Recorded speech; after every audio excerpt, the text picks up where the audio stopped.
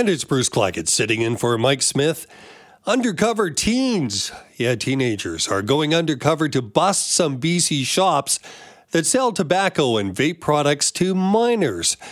Fraser Health, we're talking about the health authority, says more and more shops are selling these products to minors, increasing the risk of nicotine addiction.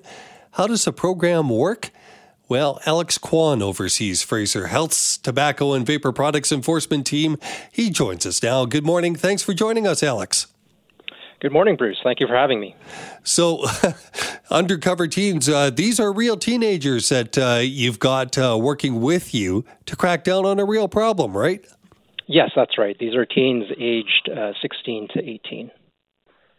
Tell me how the program works. Well, essentially, we conduct compliance checks of all of our retailers to determine whether or not they're selling to minors. And essentially, we will send our minor test shoppers in to attempt to purchase tobacco or vapor products. And in the process of making that attempt, the minor test shoppers do make note of whether or not the staff member asks for ID and whether they check for ID.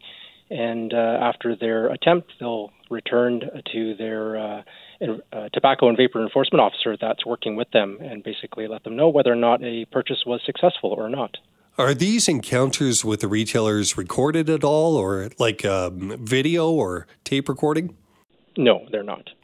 So it's a matter of taking notes and seeing what happens afterwards, just with the recollection and making sure that there is some sort of, I guess, ultimately penalty involved. What is a penalty?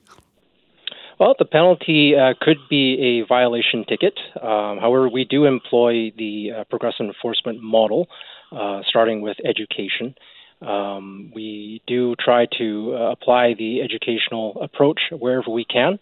However, if it's a first violation or repeated violations, we'll start to escalate up that progressive enforcement model, moving up through warnings, violation tickets, administrative hearings, and in very severe cases, potentially prosecution.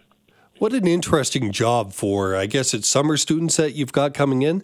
How do you recruit, and who are you recruiting? Well, we do employ minor test shoppers throughout the year. Definitely during longer school breaks like summer break, we do utilize them a bit more because they are more available. But we do put our job postings on our Fraser Health public website, so essentially anyone can apply. And it is largely also through word of mouth, such as previous minor test shoppers may talk to their friends or siblings and say, this is something that you might want to look into because you might be interested. So, but yeah, we do hire throughout the year. What are we talking, 16, 17-year-olds? Is there an age that you're looking at for this? Well, we do hire anyone between the ages of 16 and 18, 16 being the minimum in terms of the employment standards. And anyone who is working with us and turns 19, the day they do that, then we stop using them in the field because essentially it's only illegal to sell someone under 19. Oh, I see. So you can't be portraying someone that's a teen. You actually have to be the teen. Yes. So tell me about the rules. We may not be familiar, and I know it varies from province to province, but what are the rules for products and what are the age restrictions? Well, for any tobacco or vapor products in BC, retailers are not allowed to sell to anyone under the age of 19. So that includes what? So the cigarettes, cigars, any sort of vapor products, which tends to be more popular these days, and also including vapor product refill cartridges and whatnot that one might want to use if they're using a reusable vapor pen. When I go into certain stores, and mostly they're the bigger chains, I see signs that we will ID anybody who looks under the age of 30. Are the bigger stores, the chains, the ones that are doing a better job of restricting it, or is it something that really defies whether it's big or small, mom and pop, or a large retailer? I don't think it really matters too much. We do, unfortunately, find violations in different types of stores, whether it's a big chain store or a smaller independent mom-and-pop type store. I don't want to paint everyone with the same brush. We do have very good, responsible retailers that follow all the requirements, whether they're big or small businesses. But yeah, I guess to answer your question, it can vary in terms of violations, in terms of where we're finding them. We're talking with Alex Kwan. He's overseeing the Fraser Health Tobacco and Vapor Product Enforcement Team. And that team is using undercover teens going into stores to see if they have these products being sold to people who are minors. Alex, how long has this program been underway for? Is this something new, or is it something that's just ongoing? It's been an ongoing program for quite a while, definitely for at least 15 years. And are we seeing more violations, I guess, for a lack of a better term? Well, in Fraser Health, it seems like we are seeing more violations with sales to minors. We're not exactly sure what the cause is. It could be a mix of different things, such as just the popularity of vaping right now and the relative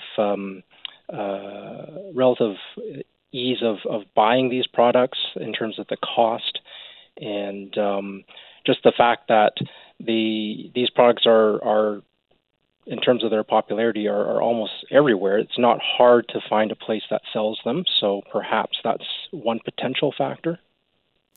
Do you have any numbers you're working with to know what the market size is in terms of minors versus the others?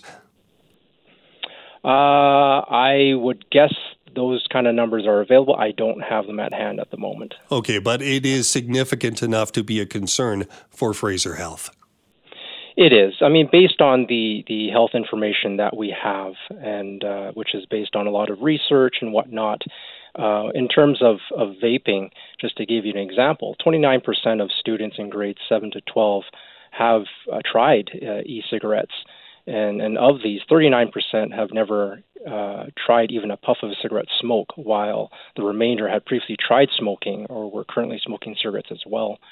And the health risks are quite important as well to make note of. Nicotine is highly addictive, and vaping products, most do contain nicotine. It does cause a memory effect, concentration, behavior. It can alter brain development in children and youth, and can also lead to withdrawal symptoms such as cravings, irritability, difficulty sleeping, and low mood. So it is quite important to us to have a program like this, understanding the potential health impacts. We definitely want to avoid having youth having access to these products. Okay, well, thank you so much for sharing your stories with us in terms of the number of teens going into stores and doing this operation for very important work to crack down on vaping products and cigarettes being sold to minors. Thanks, Alex. Thank you so much.